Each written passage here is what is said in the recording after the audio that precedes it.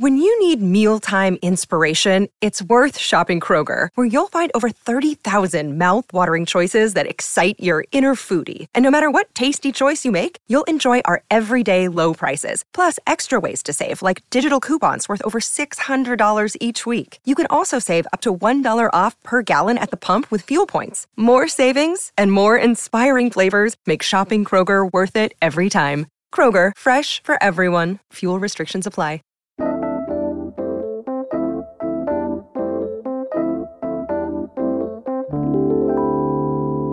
One, two, three.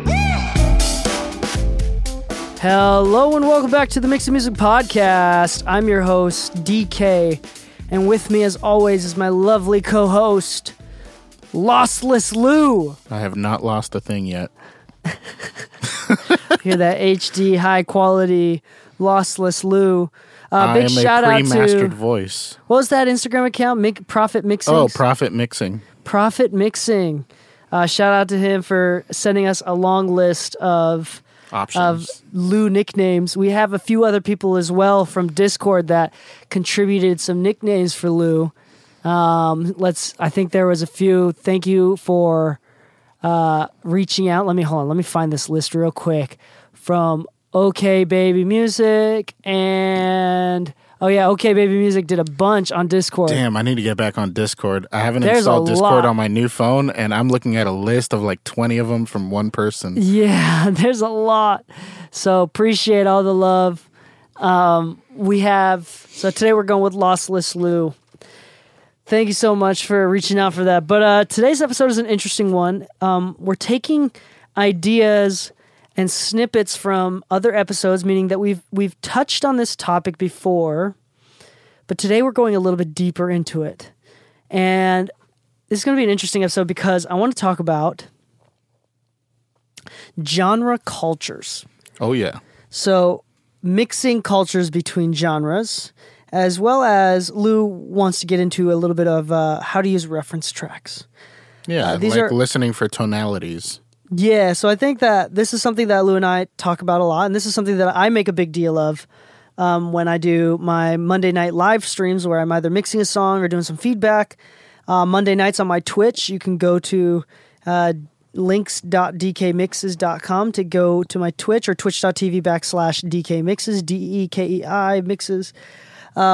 But anyway, I talk a lot about tonalities and genre cultures and intention, which goes into intention. Like, if you intend your music to sound like an era mix, like an era record, like you want it to sound Michael Jackson, that's going to drastically affect the general tonality of the mix, even with the same instrumentation as something else. So, like, absolutely.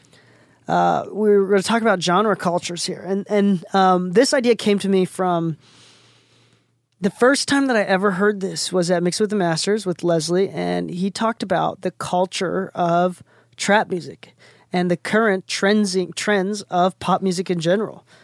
And he talked about that quite often, showing that this is something that he studies and that he picks up on with new songs and new trends in the music industry. As right now you've seen a lot of UK drill that's happening in the hip-hop scene right now. There's lots of different trends that happen over the course of time. And then there are artists. So I would say that most independent artists try to follow trends. And even if they say, I'm not really trying to follow a trend, I think it's pretty obvious that everybody's influenced by somebody and follows trends. If you're downloading a YouTube type beat, that argument is null and void. Yeah, so downloading YouTube type beats, which is not bad, right? So I think it's kind of like the argument of, just briefly, this is a tangent here, but the argument of Donda versus CLB by Drake, where two completely different albums. Let's look at their shoes, right? So this is an idea. I met an artist named Jimmy at this event that Bob Horn was hosting this last week, and we hit it off really well. Like, he was an artist, like a visual artist, and he talked about how we were talking a little bit about the dispute between these two albums, and I brought up the idea of there's two types of artists. There's one artist that is very consistent and makes really good music, And then there's the other type of artist that makes new waves. Very creative, very groundbreaking, and a lot of people follow in that direction. I mean, I said Kanye was very groundbreaking and new, and Drake was just Drake. It's really great. And he described it in a couple different words. He said about Drake, he said, you can tell by the way they make their shoes. They have their shoes, right? So Drake with Nike. Nike uses the same exact silhouettes, just in different colorways, trying to get people on. But the one thing that it is absolutely reliable. On the other hand, Yeezys, where they're a little bit more weird and groundbreaking shoe designs, different shoe designs. And then he says, but you don't wear Yeezys every day. You wear your Nikes most days. It's very reliable. So there's a need for both sides. It's not one side is better than the other. So I'm not saying that we don't want to say follow trends, but we want you to at least be aware of trends, whether you're breaking them or following them. You might be too young for this, but do you remember 50 Cent versus Kanye? Not fully. There was like if I'm remembering this right, but from what I remember, they both released an album the same day or relatively close to the same day as each other, and whoever was victorious would continue doing music and the other person would retire, was essentially the running bet. Now, the funny thing is, you could say the same thing about 50 Cent versus Kanye. 50 Cent wasn't necessarily groundbreaking. He was just really good for that time, but once his time was out, he's out. It's not like he continued. Kanye continued creating his own sound. Yeah, so either way, regardless of whichever type of artist you are or producer you are, oftentimes producers have to do both. They have to be able to be groundbreaking, but they also have to be able to follow trends. This is a very common thing. We need, even at a very high label level, it's not very uncommon to hear, like, we need a BTS type record. Oh, yeah, all the time. We need and with your own spin on it. So let's talk about genre cultures as far as mixing. Sure. The one thing that I always bring up, and I think this is funny, in trap music, Alex Toomey kind of coined that snares and hi-hats are loud. You know, I mean, it's a culture thing, but he kind of like said it out loud, at least as far as I know, and kind of made it a thing for all the younger generations. So like the people on the come up. So they started even Nels is very much influenced by Alex Toomey saying that. So hi-hats and snares are loud, and trap music very, very loud. Do you know what other artist or genre is loud hi-hats? It's Stevie Wonder. Stevie Wonder's hi-hats are so damn loud. But that's the groove. That's actually what's pushing the music. There you go. So same thing for trap. Same thing for trap. Exactly. What are some mixing? I mean, and we talk about this too. Like in rock music, it's less bass and less treble and more mid-range. Yep. Where trap music and vocals tend to be more in the mix versus on top of the mix.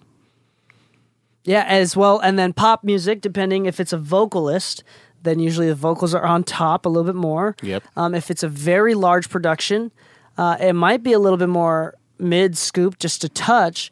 But not as much as trap music. Trap music is very mid-scooped. Sometimes a little harsh.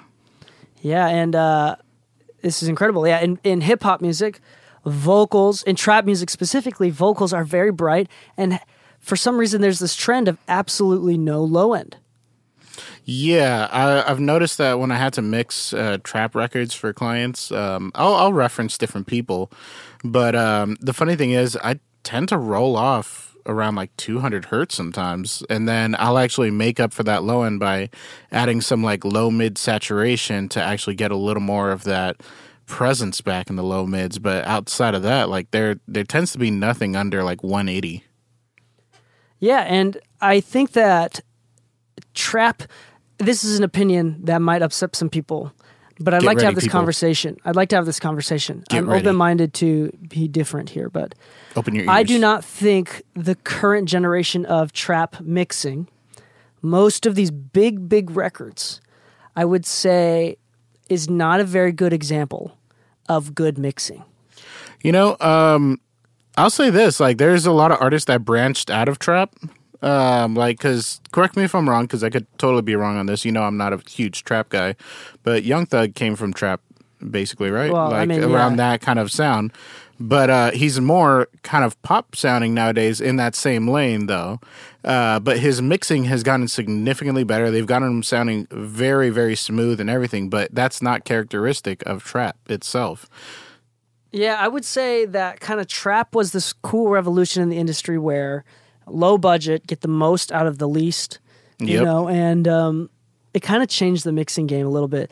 I feel like because of trap music and the rise of popularity of trap music, engineering standards and expectations went down significantly. Yeah, that's where for me I wasn't really into it, because every time I did hear a production and they're like, wow, this sounds amazing, and I'm like sitting there listening to it, I'm like, is this? Am I that far out of tune with the culture right now? So, and I have a couple of reasons why.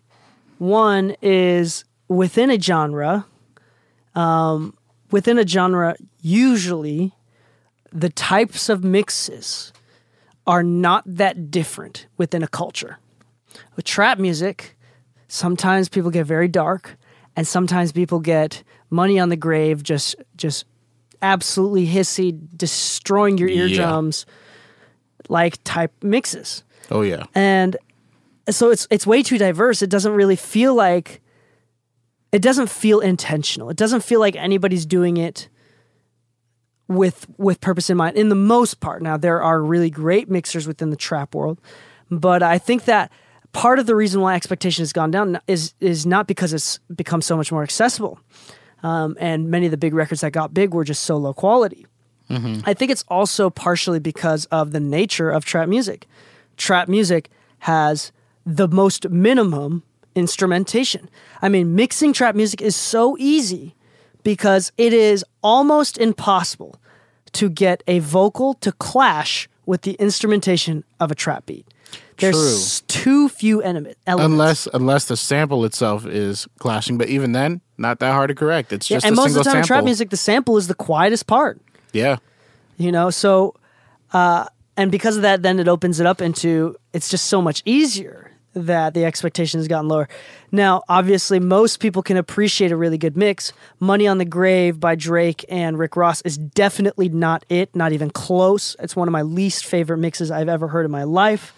And you've always wondered why it sounds like your brain is going to squeeze out of your ears when you listen to that mix. I'm confirming that. It is harsh as crap. But that goes, this is a whole nother topic, but that goes to show the importance of making an artist big, coming up with an artist. No, I think going into the whole, how to reference the tracks, because a lot of people will ask, like, what's a good record to reference? And the reality is, it's all taste, It's the same way. It's like, which mac and cheese is better out the box? It's like, I don't know. What you got available, But if I had to pull up, like, records to reference and everything, I'm not necessarily looking for a specific artist sound, but rather something that stood out for me. And a lot of trap music, like, if the hi-hats are loud and the snare is hitting hard as shit and that kick and 808 are nice and clear, I'm probably going to reference that because way too much trap is harsh, at least on their hi-hats. I've heard a lot of big records where, like, the hi-hats start playing and I just want to turn down the volume. I don't exactly want people listening to my mixes and having that experience of wanting to turn it down. I want them to be able to turn it up. So funny enough, like, that's what I was saying, where, like, Young Thug's recent productions, they're not really that harsh or anything. Actually, they're still bright, they're still crispy, but they're not annoying. Can I make the argument that out of all the people that show us mixes, and this is here, follow my thought process here. Following. But the reason why genre cultures is important is that from a producer's standpoint, to be groundbreaking and different is incredible. From an artist standpoint, it can be very beneficial. But from a mixer's standpoint, it is almost completely inappropriate. Because if I listen to your song, let's say it's a Lil Durk type beat, right? And the mix is wildly different than anything else within that region, right? It's really dark and there's no low end, so it's mixed like a rock record. Then I will never give a chance to your song. I won't be able to listen to the song even as a consumer. I'm not talking about a mixer. Of course a mixer's going to pick it up, but I'm saying we've all have friends that we've shown them our records and they said they couldn't listen to it. They obviously couldn't take the time to listen to it because it didn't sound right. Something was a little too different. Something was a little bit too different. So it took away the opportunity for a casual listener to appreciate the record. And the funny thing is, like, that's extremely true because, so, you know, my fiance doesn't do anything that we do in our industry. So I sometimes like to just listen to what she says about songs she's listening to or watch how she goes through Spotify or Tidal because we have both. So, like, seeing how she skips songs, what is it that she's like, oh, she heard something and that caught her attention, you know, almost as if it was like I guess a consumer review watching it. The funny thing is, you could tell that some of the songs she would stop on are either songs she's already familiar with because she can tell by the tone, or she'll hear something that is similar to what she already listens to and then stop on that song, give it about 5 seconds and be like, I don't know, and then skip. And part of that is like familiar tones. And we were talking about that when reference mixing would, you know, are we listening for something that's completely different from what we're used to? Not always. Sometimes we're just in a mood and want to listen to records that are within the same lane. If you're a groundbreaking artist and you're going for a completely different sound, that actually may be working against you if you're too far off the map. Exactly.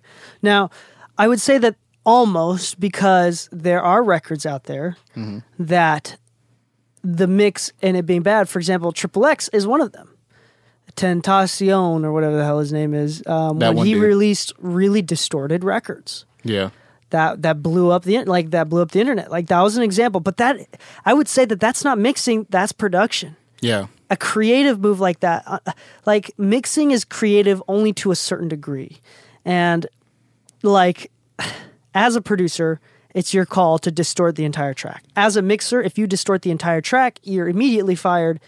Like, you know, so So I would say that although mixing is a creative field because it is within the realm of recorded audio and of music, it is very important to remember to, as a mixer, it's important to watch the trends and to a certain degree be an analyst as part of your job, an analyst, and to work on records in a way that are trending to allow the music to be given a chance by its listener. Oh, yeah. Like, have you ever, I know this has happened to me, you're working on a project, they say, oh, I really love the way the mix sounds on so-and-so's record.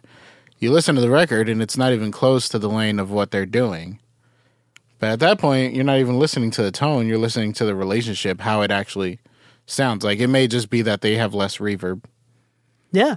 It may just be that their reverb is maybe plentiful, but they have a lot more pre-delay going on. That happens all the time when artists send me reference tracks, and I'm sure many people listening right now, as well as you, Lou, have gotten this. I get a list of 3 to 5 reference songs, and every single one of them sounds completely different. Yep. I always tell people, like, let me know which reference songs and why you chose that song. Just give me, like, 1 or 2 sentences, if you could, just so I know what I'm looking for specifically. Now, I don't want to discredit the artists and say that they don't know what's going on. They're oblivious to everything. But I do want to say that it's also part of our jobs to interpret what our clients want. Absolutely. The producer or the artist. So if they send 5 songs and they all sound totally different, there's something that's related to all 5 of them. Some sort of spot the sameness in between everything, right? You could say it could be the energy behind the lead. Like, the lead sounds powerful in all these. Yeah, it could be like the general volume of the lead vocal. It could be how it's compressed. It could be the tonal balance. It could be the how width loud of the guitar is. Exactly. It could be how deep the 808 is. It could be like, it's so many different things. It could be how annoying that hi-hat is. They just really like really annoyingly loud hi-hats. At that point. But it's our job to interpret it. Yeah. And to make it within the realm of accessible. It is our job as mixers to make music accessible to appreciators, to listeners, to fans. Yeah. And I mean, I guess that's everybody's job other than the artist. Yeah. But I think that more so for mixing. Like, a bad mix will make me talk shit about you for the rest of your life. I'm just kidding. That's. I mean, I heard what you said about my masters. Jeez. No, I know, but I mean, like, it's a bad mix will. I always say it like this: a bad mix can change the trajectory of the actual end result that you were looking for in a record, creatively speaking. Like if your mix was supposed to sound lo-fi like a trap record typically tends to, then you got to communicate that. But if we make it sound amazing and clear, like Britney Spears quality mix, Justin Timberlake quality mix, as a trap record, and that's not what you were after, no matter what we say about it being better, it's not what you wanted at the end of the day.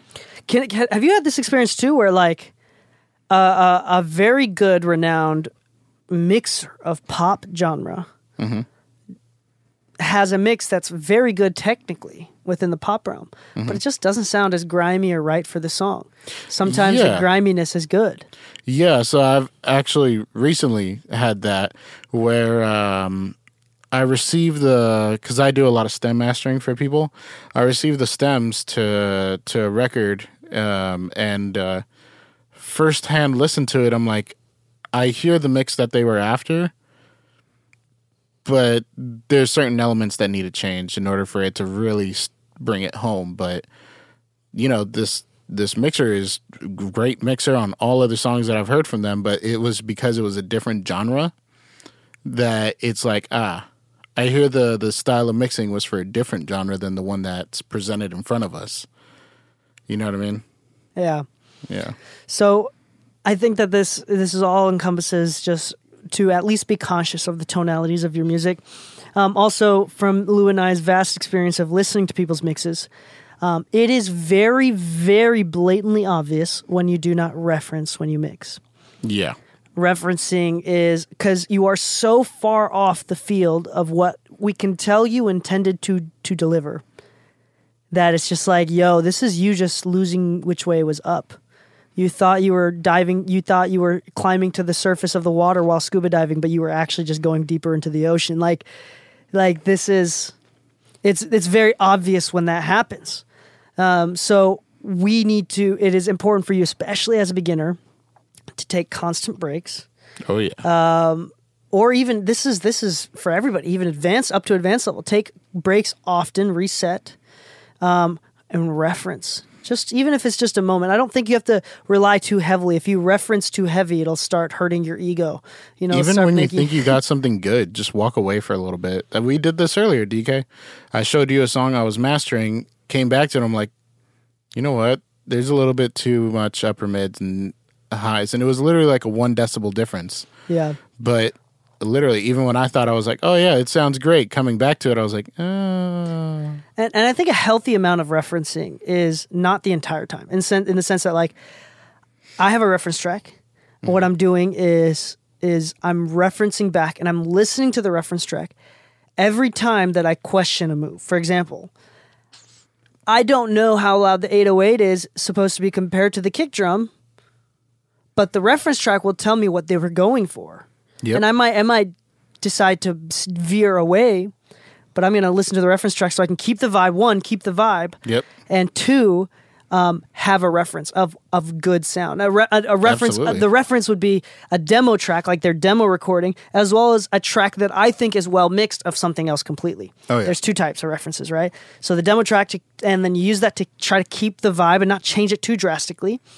And the second reference would be, this is a really well mixed song with great tonality. And if my vocals doesn't sound even close to that, if my vocals are obviously much brighter or darker than this one, then you're probably off. It's supposed to kind of give you, the center of balance again and figure out what your range of acceptability is as far as mixes go. And that's kind of the funny thing, because if you were to look at like how, for instance, if I'm mastering a record, I'll ask somebody, send me your mastered version. Like, because realistically, I want to hear what you guys thought was amazing before sending it to me. Like, because obviously you kind of held on to it. So demoitis is a thing. Your clients may have it. And because of that, if you're referencing only tracks that are out on the radio right now, but you're not referencing what they originally intended, then you might be going a little too far left, even if it does sound better, because it may not hold the same feel. There you go. And feel is a thing that's not necessarily tonal. It's not necessarily a specific frequency content. It's literally the vibe of the record, and referencing, sometimes we forget to check the vibe. The last thing that I will say is practical critical listening versus non-practical critical listening. For example, Bob is like the king of all the little tricks. Bob Horn, who we've done an interview with on previous episodes, amazing mixing engineer. He has an entire a lot of these small little tips and tricks to help improve the sound of your mixes. And some of them are just weird technical little things. Like, for example, leaving tonal balance control on your mix bus will slightly change the tone of the song. Yep. Or the first version of Saturn by FabFilter, if you leave it bypass but keep the HQ, the high quality, on, the way that the plugin may have been coded, will keep the HQ and the upsample on even if the plugin is bypassed. That's on the first gen only? First gen Saturn only. And then the second thing he talks about is the importance of the metering. So pre-fader metering versus post-fader metering has a different sound in Pro Tools. And this has been confirmed by like avid Pro Tools people. Like, yeah, this is a thing. People have discovered it. It's very, very subtle. Like half the subtlety of a converter. And I would argue that it might be partly in people's heads, you know? But I would say those are non-practical critical listening. Those things do not make or break a mix, and those smallest of nuances will not turn a record that sounds bad into something that sounds good. Yep. And a record that sounds good may not change into something that sounds better, relatively speaking. It may or may not. In fact, it might actually cause it to veer left a little. There you go. So I think, and then there's practical listening, which is not as deep. You don't need to hear what dithering is. Okay, you don't need to hear your upsampling on the plugins. Like, that is less practical and more broad sweeps. I'm hearing the mid-range being a little bit more forward in this one. You know what? Tonal balance control, bringing that one back, using the little filter listening on it. And not bypassing, but I mean like literally using the like interface. Using, yeah. Because what is it? Option click on the UI for it. Yeah, you so can I think it's like on a range. Alt if you're on Windows, Option if you're on Mac. Yeah, and then that clicking thing, on it. I use that all the time just to make sure that like frequencies aren't clashing with each other in ranges. That'd be practical. But bypassing it to see if tonal balance is doing something that makes or breaks your mix, it's not. And that's why people like pay Bob his rate, is because he is a freak about this stuff. And I think there's something to say about that. Yeah. And I will not discredit Bob in every single way. He is absolutely amazing. He has some of the best ears in the industry. Oh, yeah. But I don't think that knowing that someone else can do that and knowing that you have to be able to do, I don't think you have to be able to do that to put out world-renowned mixes. I think that is would only help, but is not necessary in the slightest. So I do believe that nothing that we're talking about is within the realm of inaccessible and has to be highly trained. I think this is more in the realm of common sense, easily accessible. Just take the time. Take the time to reference. Take the time to notice, and then use your ears and train your ears to pick up on different things. Focus on the low end. Focus on the low mids. Focus on the mids. Focus on the upper mids. Focus on the highs. Focus on the S's. And notice like when you reference, you're not like pick up on specific details rather than like focusing on the general thing. I think that's the best way to kind of train your ears to pick up the differences, the subtle differences, and to practically use a reference track better. Like at first, if you're not really hearing a difference, or if you're not like, just listen for specific characters. Listen to the guitar and the guitar tone. Yeah. Listen for the kick drum. Like listen for specific things, and then over time, you'll be able to widen that vision. Your peripherals will start to go deeper and deeper and deeper, wider, and slowly. In a slight glance, play back a song, just 3 seconds, you'll be able to tell everything that what's right and what's wrong. Be able to use that practically. So, this is like a no pressure type thing. Like I don't think you have to try too hard, but this is something that you should take the time and put in the effort. Yeah, just don't overthink it. There you go. At the end of the day, also don't overthink it. All right, so I think that's a lot of information. I think that's good enough for what's going on. If you have any questions, hit us up on Instagram at DK Mixes, DEEKEI Mixes, and at Midside Sound for Lou. If you want some feedback, every Monday night, again, I'm on my Twitch. I have Discord as well. You can go to mixingmusicpodcast.com and go to you can find the Twitch, find the Discord to get in. You'll also find a coupon from our sponsor, iZotope. iZotope is one of our favorite plugin companies. They're absolutely amazing. If you go to iZotope.com/MMPodcast, you can get 10% off of your next online order, or you can get your first month free of your music production bundle, your monthly bundle from them. iZotope is an absolutely amazing company. We love them. Tonal balance control that we were talking about during this episode is an iZotope product, and it's totally worth it. So Ozone alone. So you can go to mixingmusicpodcast.com and then go click on sponsors to find iZotope link, or you can go to iZotope.com/MMPodcast. So thank you so much for listening. We appreciate everyone. Happy mixing, my friends, and stay saucy. 1, 2, 3.